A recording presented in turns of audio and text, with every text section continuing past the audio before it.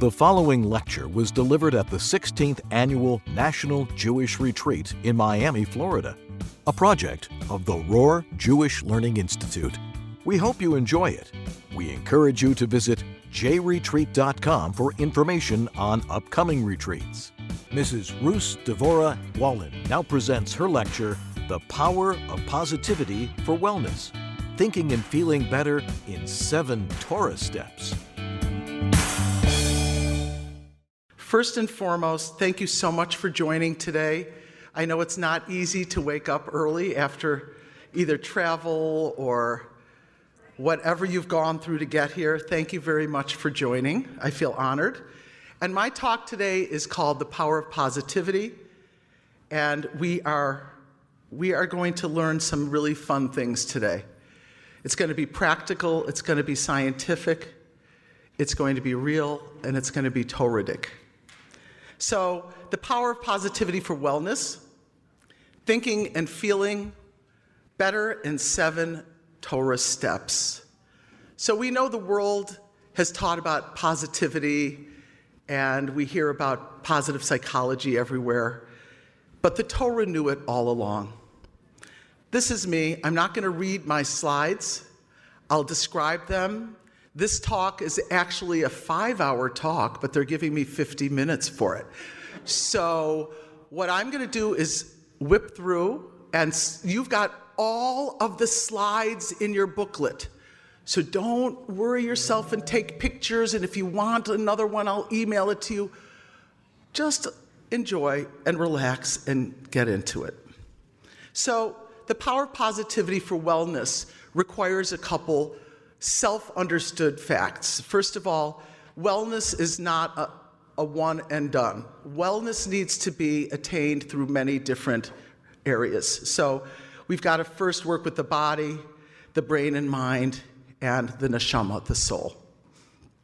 So what is our mission? Dun, dun, dun, dun, dun. What is our mission? It's to heal the body, to strengthen the brain and mind, and to soothe the soul. Okay, and I'll explain a little bit more about that. Now, positive psychology was an outbirth from coming after people like Carl Rogers, Abraham Maslow. So, Abraham Maslow talked about positivity in the sense that we have a hierarchy of needs. If the lower needs are not met, you really can't get higher. You can't. And I explained this to a client the other day. I'm a psychotherapist who was saying, I'm really sick and I feel really bad and and I didn't sleep. And I wonder why my thoughts are going lulu. You shouldn't wonder. Go to sleep.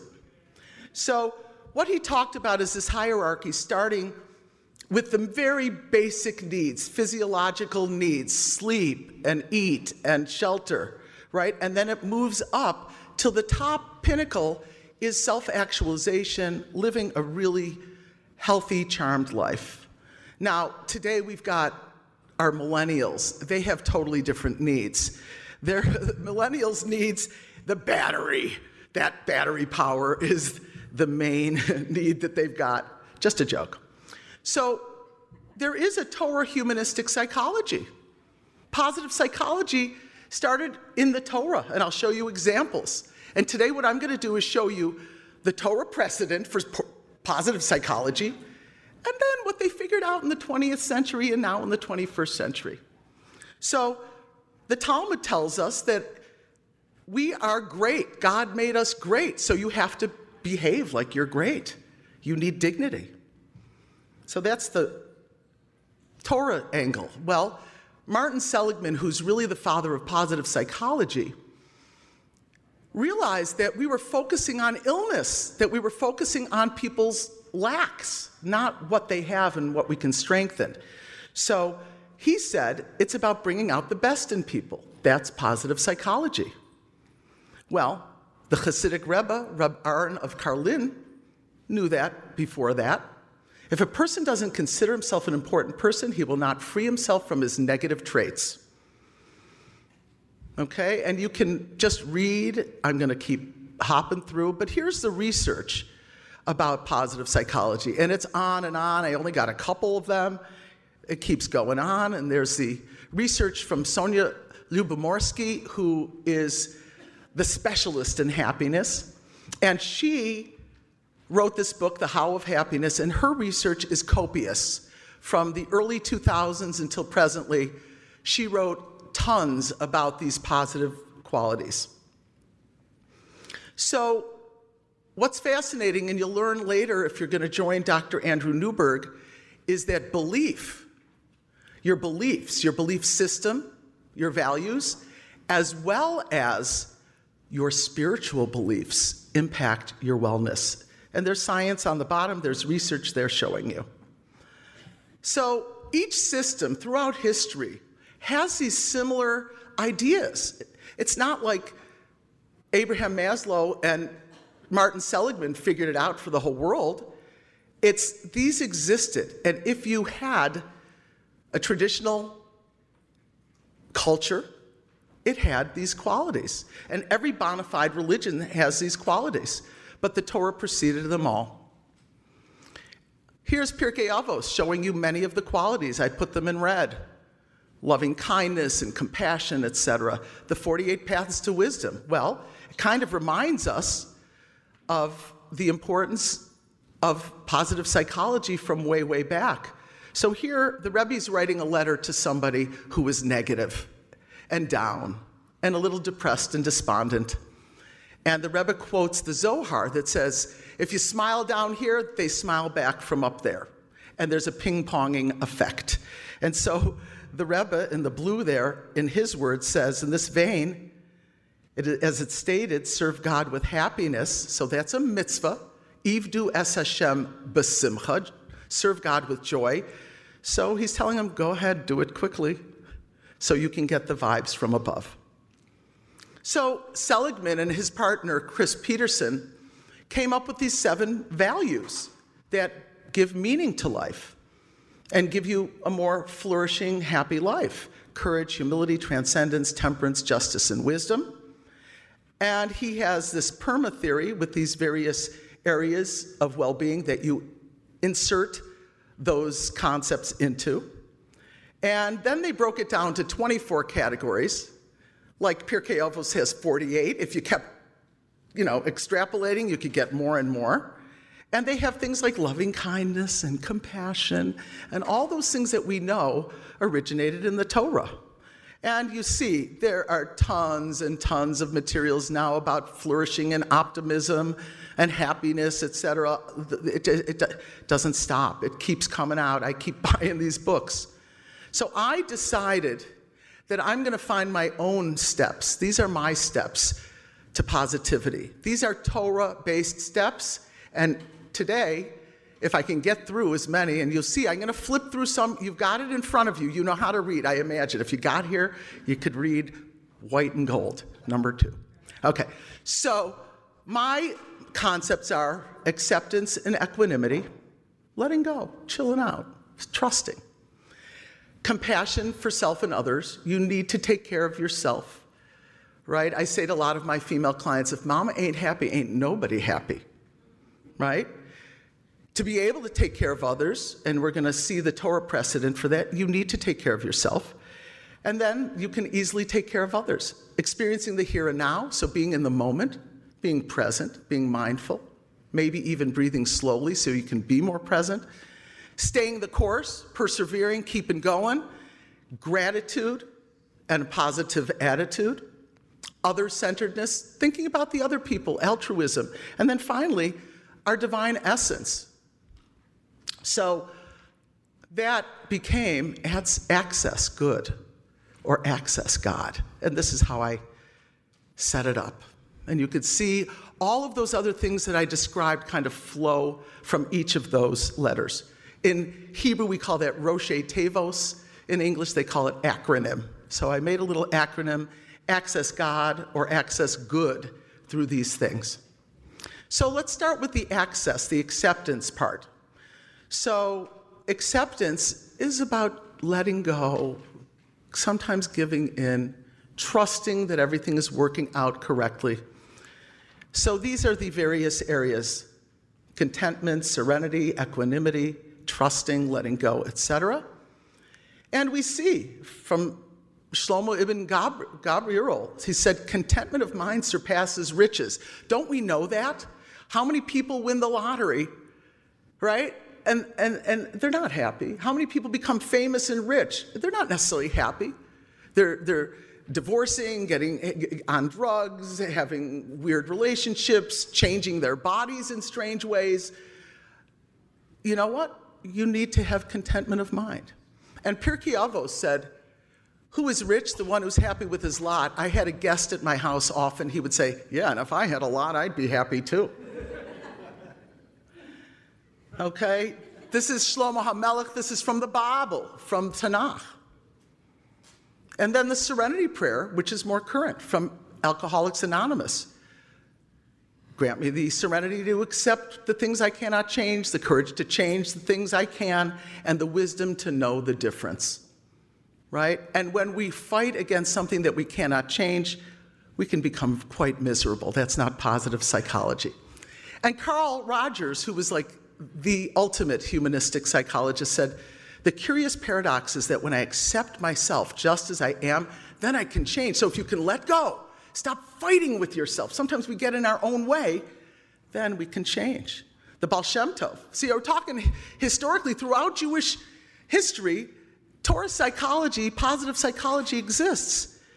So the person who let go and was in a scary situation celebrated the positive outcome in advance. So by celebrating that God will come to your rescue, you've already provided the remedy. And the Rebbe, who's got the greatest sense of humor, is God really in need of your worry, or will he succeed in finding good solutions even without your worrying? So let's get practical. In each one of these segments, we're going to talk about what can you do to enhance your positive wellness, your upbeatness, your positivity. So the first one in this realm is bitachon, trusting that God has your back. He's behind you in all of this.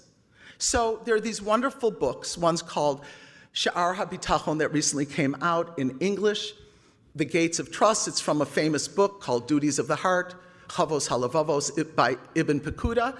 And the other one I send to all my clients. By the way, everything I'm talking about is in your gift pack, even the presentation.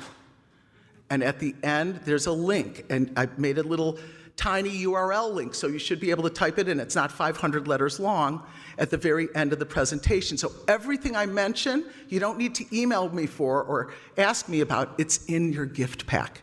If you know anything about clicking on a link or typing in a link and opening the thing up, everything is there. So you've got this book in good hands, which is 100 letters of the Lubavitcher Rebbe about trust. And my prescription to my clients, literally, for the three-legged stool of calming the person, not positivity and strengthening, but to relax the person, is every night before bed, you calm and soothe your neshama, your soul, by reading something about bitachon before bedtime. I say it gives you a calm balm for the soul.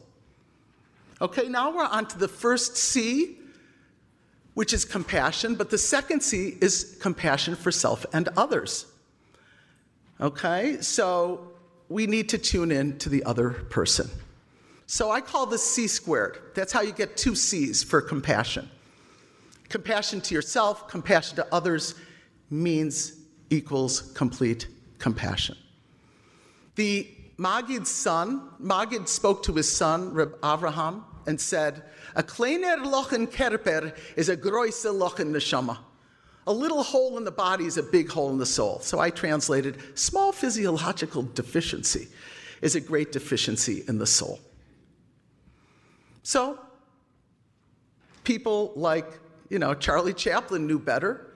The sun, taking care of yourself is good for you. That's compassion for self. Okay, so now I'm going to show you, I have a wheel of well-being, and it's supposed to start. How come that doesn't? Okay. So my wheel of well-being is a lifestyle wellness concept. And if you go around the circle, you'll see the various areas. So it's movement and your mind and your environment, etc., stress reduction. All of these areas, if we can enhance and tweak up, we can feel better and better. And so in the 20th and 21st century, nobody has time or patience. Everybody's overwhelmed and speedy, and the digital distractions are overwhelming. And they say, I don't have time to do that. I can't sit and meditate. I can't relax. I can't. Okay, so I made a thing called micro self-care. Not Microsoft, don't worry. Micro self-care means little itty-bitty things that you do for yourself throughout the day, and they can be under 5 minutes long. Okay, really short. And I made an ABCs. Say that again? Everything is in your gift pack. And I can say that a few times. It's all in your gift pack. So this is a current statement. Take care of your body. It's the only place you have to live, right? Especially in the last couple of years, can't we appreciate the wellness of our body? What is out, but guess what? It's in your gift pack. And I can show you the link at the very end. So there are studies in compassion and self-compassion. They figured it out now in the 20th and 21st century. They figured out it's nice to be compassionate. Isn't that nice? But the Torah knew it all along. So when we're not taking care of ourselves, these kind of things happen. We have stress reactions, and all sorts of things occur because of the stress response. Okay, I'm not going to read to you guys. So I call that the past and future tense, because when we dwell on the past, we dwell on the future, we're tense. Now, what has caused some of this stress and anxiety is the digital distractions. I call it weapons of mass distraction. And those things really take us off of our work, take us, into the interstellar galactics of thoughts. You'll learn about that in a few minutes. We get to my machshava merry-go-round, the merry-go-round of the mind. So what happens? These things just grab us. They intentionally put the science into these things to attract us. Yes, I want to click. Yes, I want to like. I want to get engaged. And it grabs us. So my mentor, who is actually one of the writers with Dr. Andrew Newberg, Mark Waldman, created this simple protocol to be able to calm down your mind and your brain.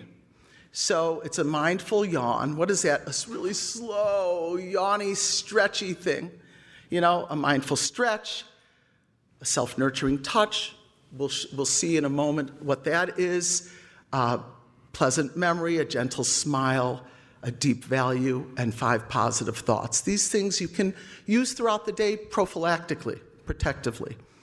And nurturing touch, they just figured it out, right? Oxytocin is produced. It's a wonderful bonding hormone. And there's lots of research about nurturing touch. It heals. Bobby Fischer, remember who Bobby Fischer was? The chess champ. Imagine that he said that nothing is as healing as the human touch. The touch can really give life. Anonymous said that. Anybody know Anonymous? He sounds Greek or something.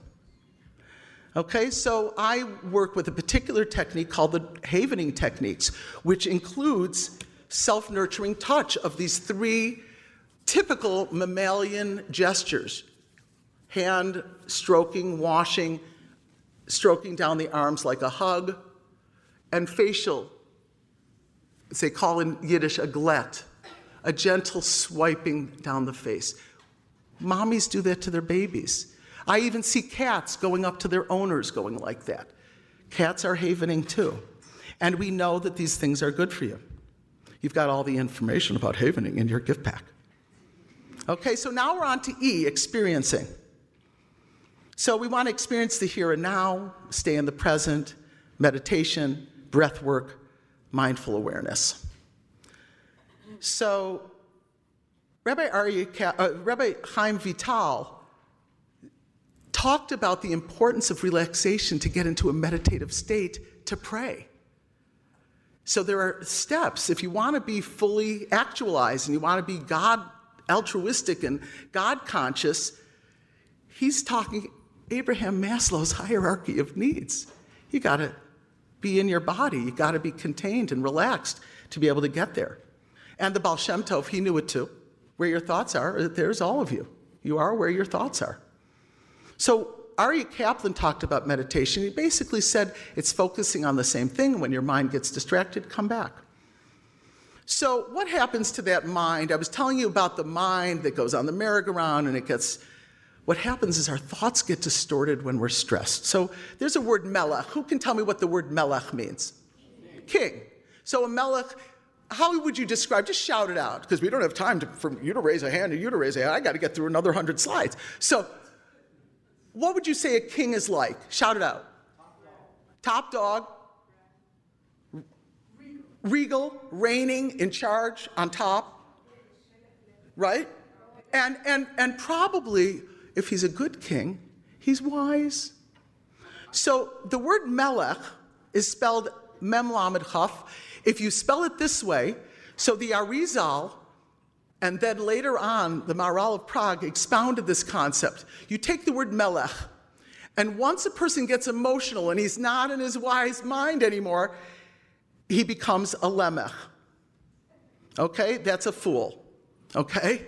And then if he gets physically too involved, too passionate, too intense, then it turns into kelem, which is a disgrace. In our benching and in our davening, we say, V'lo nikalem le'olam va'ed. God, please do not disgrace us ever.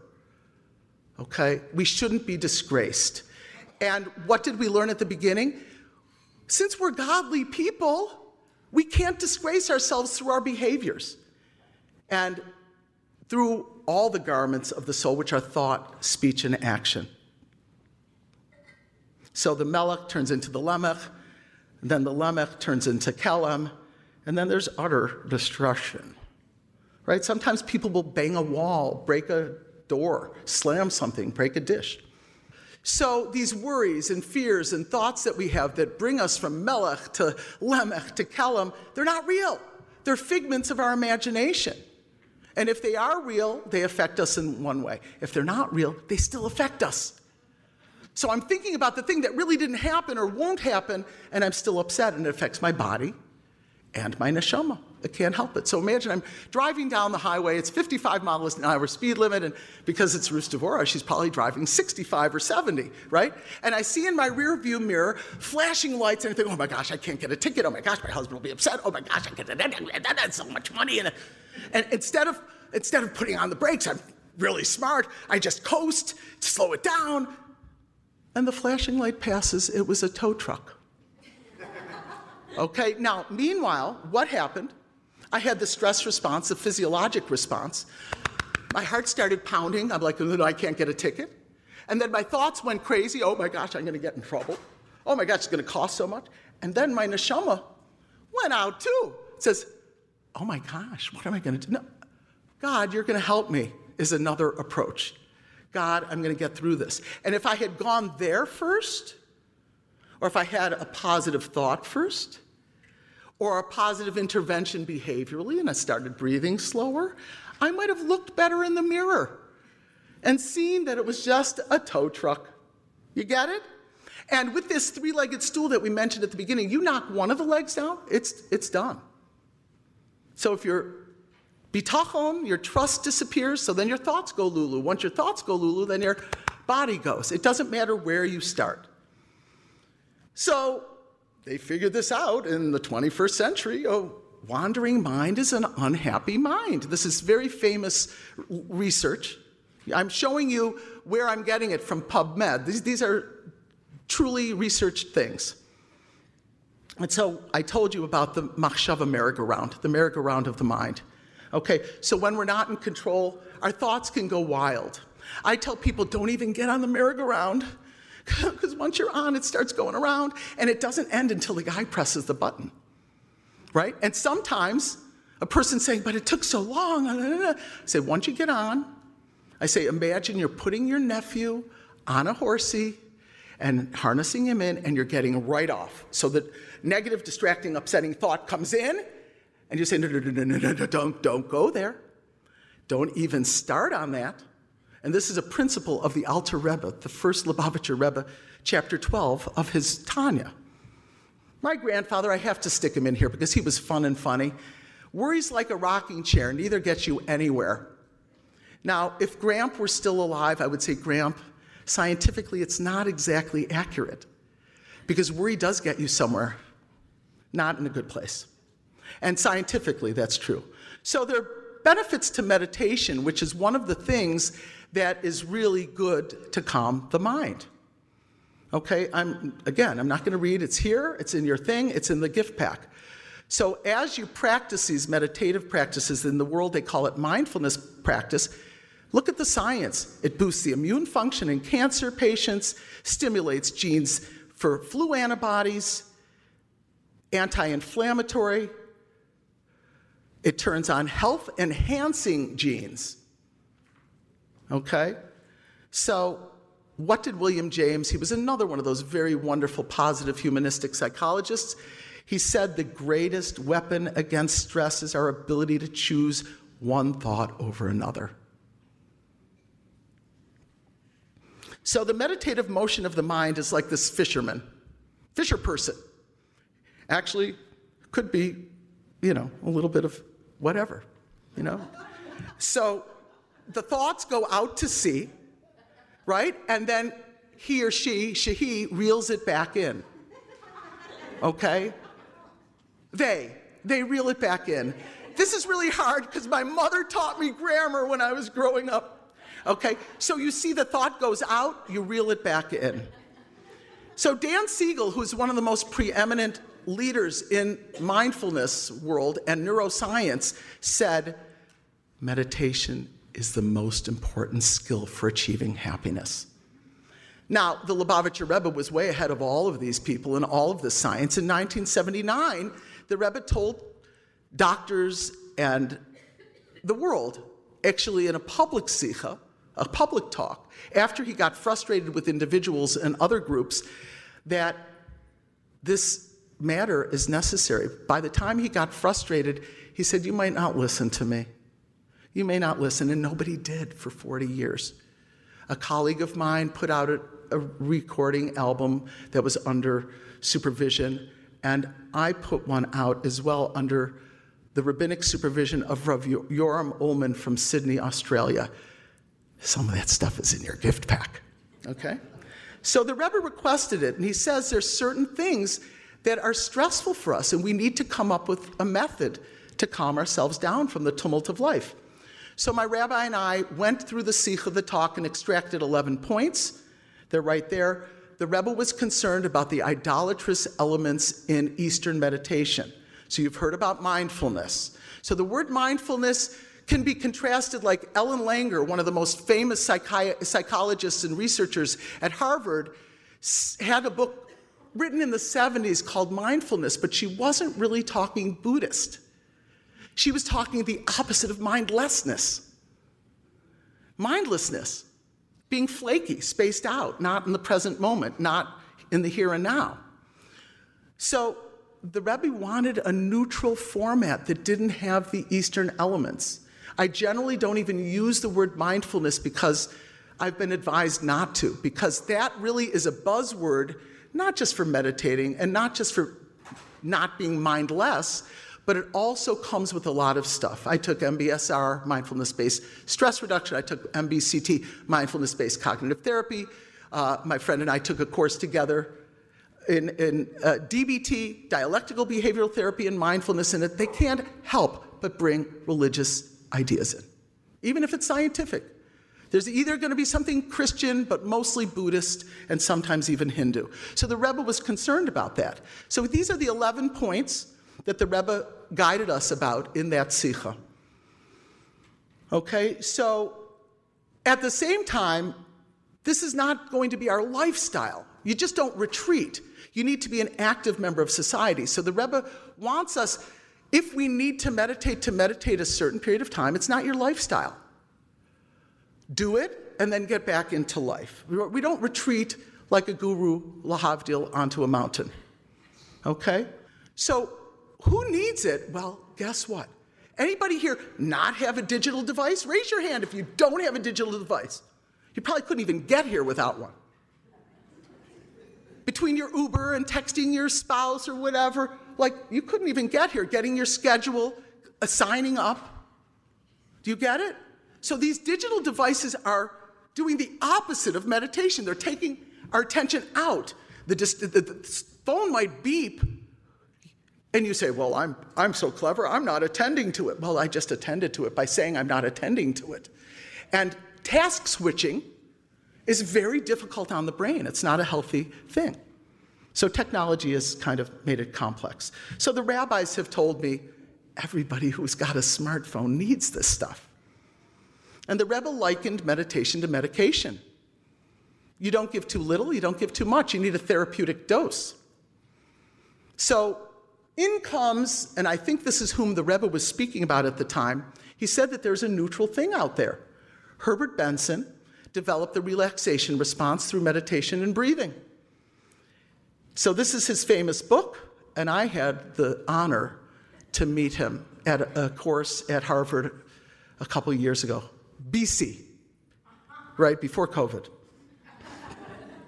So his main elements are a quiet environment, a focal point, a passive attitude, and a comfortable position. And then eventually, he broke it down just to the two. You need something to focus on, and just passively let those thoughts go. And so I developed my response to the Rebbe's request. And there are two basic techniques and they're in your gift pack, and the clickers, okay? So the beginner's meditation on the breath, which is what I've given out there, and the breathing contest, which is a slow, relaxed breathing, where you breathe in through your nose and out through your mouth. And I came out with an app just recently. Okay, that's in your gift pack. Okay. So because we're so efficient, this guy says, Doc, I'm learning how to relax, but I want to relax even better and faster. I want to be on the cutting edge of relaxation. So people have no time. I told you I did the micro self-care A to Z, right? So I did another one. Okay, you don't have time to meditate? Okay, I'm going to give you a meditation in the moment. You got 1 moment to do that. Sometimes the third part of it takes another moment, but it's stop, look, and listen. You stop whatever you were doing. Sometimes my clients put on alarms, alert themselves. Stop whatever you're doing. Look inside. What's going on? Are you rushing? Are you hungry? Are you anxious? Are you down? Are you feeling good? Then listen. What is it telling you to do? If you're feeling good, savor it. Stay with it. Enjoy it. If you're feeling anxious, so do something the opposite. Calm yourself down, distract, etc. And then if you don't have time even for that, stop, look, and listen. Try to be mindful in your day-to-day activities. So you're eating. Don't shovel it in. They say put your fork down. That's a hard thing to do, especially when you're eating with your hands that quickly, right? Right? Dishwashing. I tell my clients, so do your breathing contest while you're washing dishes. So does anybody know why the guru refused Novocaine on his dental procedure, his painful extraction? He wanted to transcend dental medication. Yeah, exactly. You know how to read. He wanted to transcend dental medication. Transcendental medication, okay. So again, some formats in meditation, some of these are in your gift pack, okay? So there's a body scan, a simple sitting meditation, the focal point, etc. For me to get through all of these, I want to keep on cruising down the road, okay? All right, so Norman Vincent Peale, I'm sure most of you are familiar with him. He really developed the power of positivity for wellness through his books. And he says, paint the picture in your mind. Now, this is called guided imagery. So there is a lot of research about guided imagery. I only took 3, but there's a lot of research that you place your mind in a place, whether it's real or imagined, and your body responds. This is what we said before. Whether it's real or imagined, your body's going to respond. So I teach my clients a thing called imaginal rehearsals.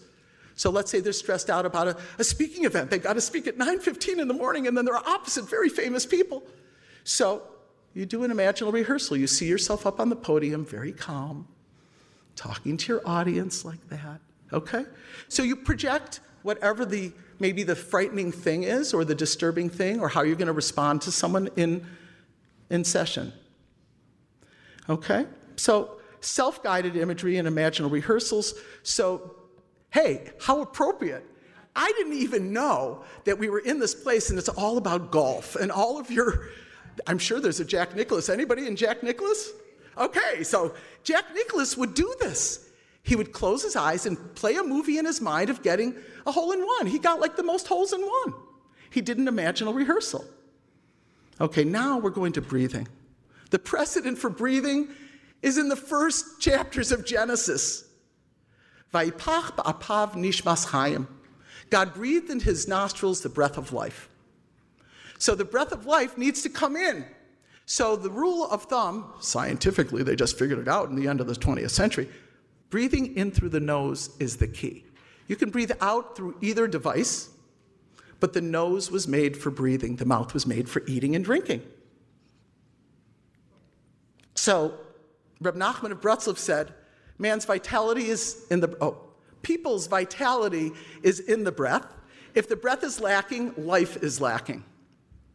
And Maimonides, 800-something years ago, so he said even the slightest change in the quality of the air is why you'll find people who are sick. Hello? They figured that out at the end of the 20th century, air pollution and stuff like that. So we need to take care of ourselves. I have a baby breathing here. Now, is it going to automatically happen? I'm clicking on the arrow, I'm clicking on the arrow, I'm clicking. Okay. So anyway, if you'll notice a baby breathing, they usually have their mouth closed.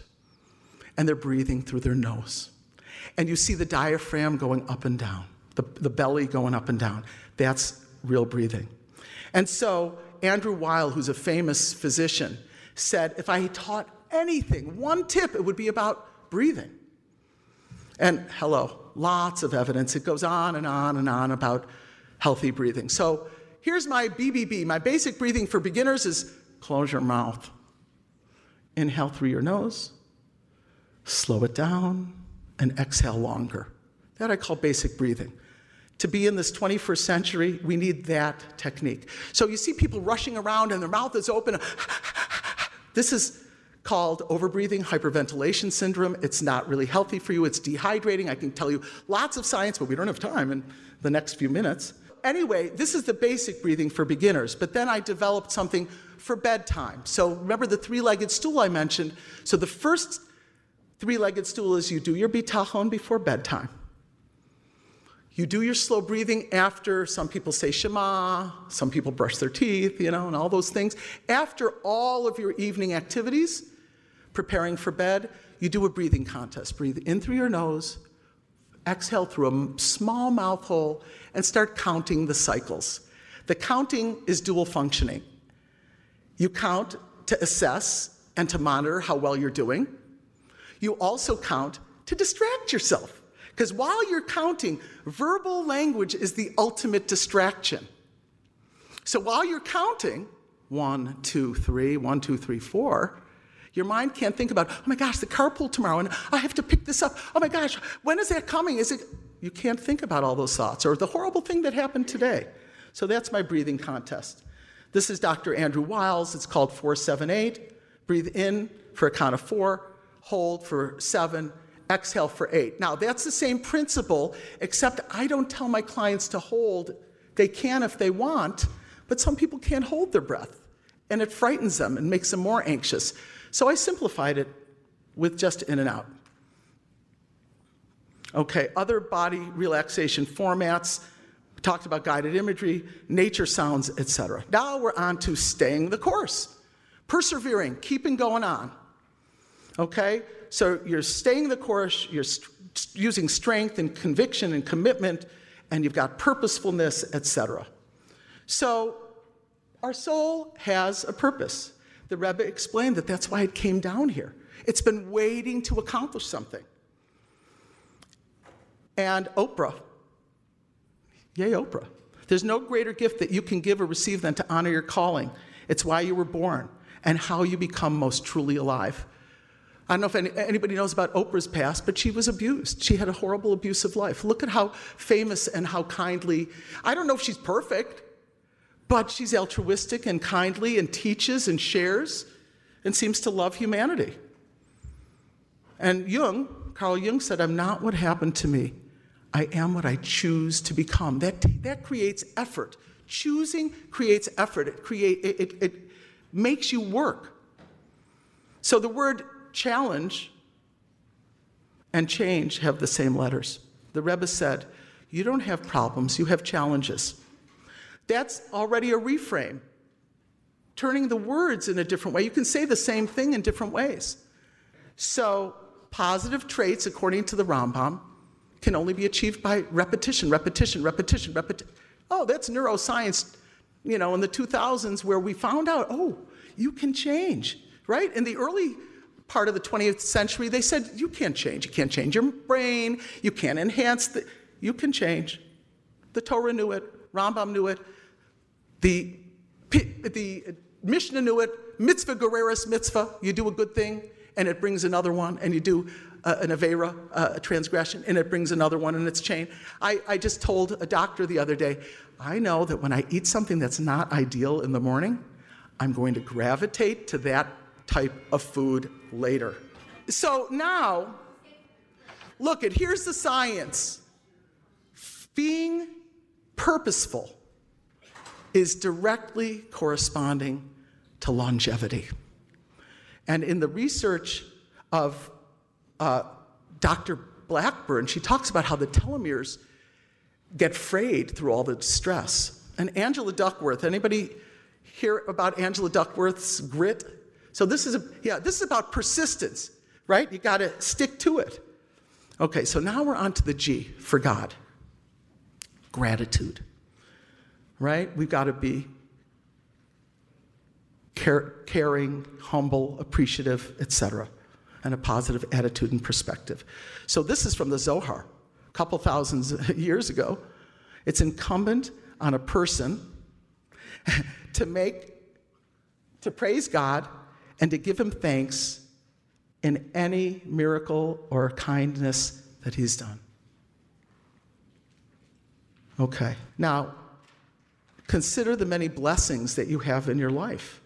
So Rebbe Meir in the Talmud talked about how we're required to say 100 blessings. And he got it from a pasuk, a verse that says, Ma, what does Hashem want from you? Ma, he translated to the word mea, which means 100. So we should try to bless 100 times. Now, if you're an observant male and you say all your prayers, you're almost there. So then if you eat that day, you're getting closer. And if you go to the bathroom that day, you're getting even closer. So you could get 100 blessings in. And so you wonder, Asher Yatzar, the blessing after the bathroom? So I don't need to tell Dr. Kenneth Prager's story. I wasn't planning on telling my own, but 5 years ago I had a stroke. I call it my stroke of good fortune. And it kicked me into gear for appreciation and gratitude for what I had. And the morning after I had the treatment, and I was well in 10 minutes, thank God. The morning after in the hospital bed, I got up to wash and say my morning blessings. And when I got to this prayer, Asher Yatzar, I cried copiously. Because it's not just the bathroom bracha. It's for anything, the movement of your blood through your vessels, your heart pumping, any opening or closure that shouldn't have been open. So what is a stroke? It's an occlusion. Something got stuck.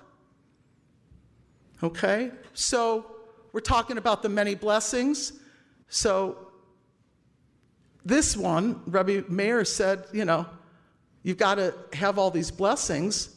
And then, of course, there's science about counting your blessings. Robert Emmons is like one of the foremost. Emmons and McCullough did foremost research on counting your blessings. It works. It's good for you. So the Talmud knew that. And so Ben Zoma said, how many things did Adam have to do to be able to eat a piece of bread? Right? And I just go to the store and I get it. So I call that technique, track it back. To be grateful, track it back. Look at your coffee. You had a coffee today? Think about it. How did it get there? How did it get there? So you could think, so the store, the distributor, the factory, the ingredients, the beans, but what about the milk and the whatever, okay? So if you can track things back, you can have a greater appreciation. They did Research, of course, on gratitude journaling. Oh my gosh, it kept people happier and healthier for months and months. So, as we said before, the wandering mind is an unhealthy mind. Become the chooser of where your thoughts go. So Viktor Frankl said our greatest freedom is the freedom to choose our attitude. My grandfather, of course, most men are as happy to that degree that they can make up their minds they're going to be. Okay, now let's see if this movie works.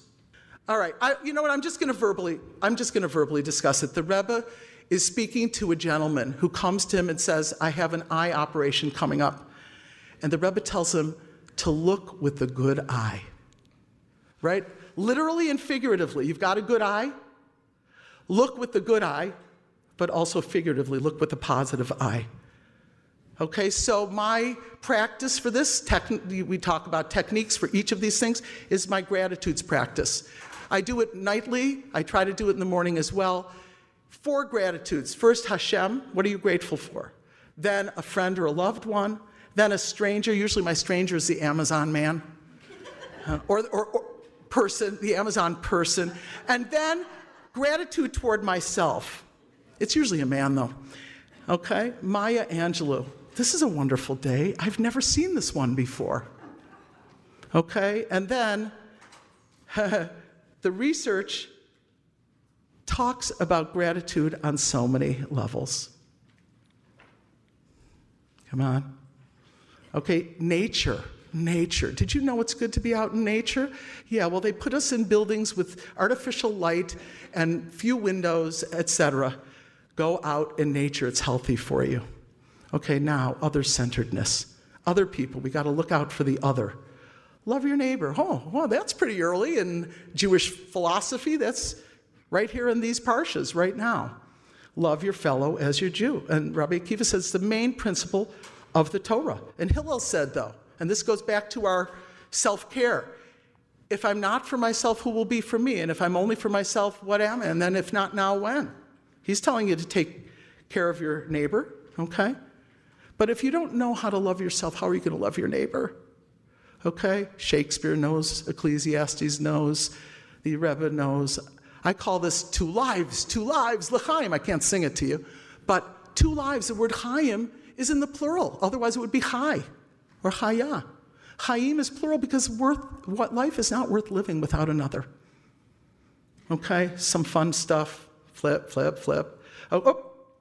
And there is science, of course, about loving kindness. And Barbara Fredrickson, who's all about positivity, talks about the loving kindness meditation and how it really affected people's wellness. And now, last certainly but not least, our divine essence. Okay, we've got God inside of us. The Tanya talks about the neshama that we have in us. It's part of Hashem. So we are very worthwhile. As we said at the very beginning, we're dignified. We should be kings and queens. So the Rebbe, as quoted by Simon Jacobs, said, birth is God saying, you matter. We're precious. Dr. David Lieberman, he's really wonderful, his books, if you ever get a hold of any of them. He made us in his image. Of course we're precious. Okay, we have to have faith in ourselves, Reb Nachman of Bretzlav tells us.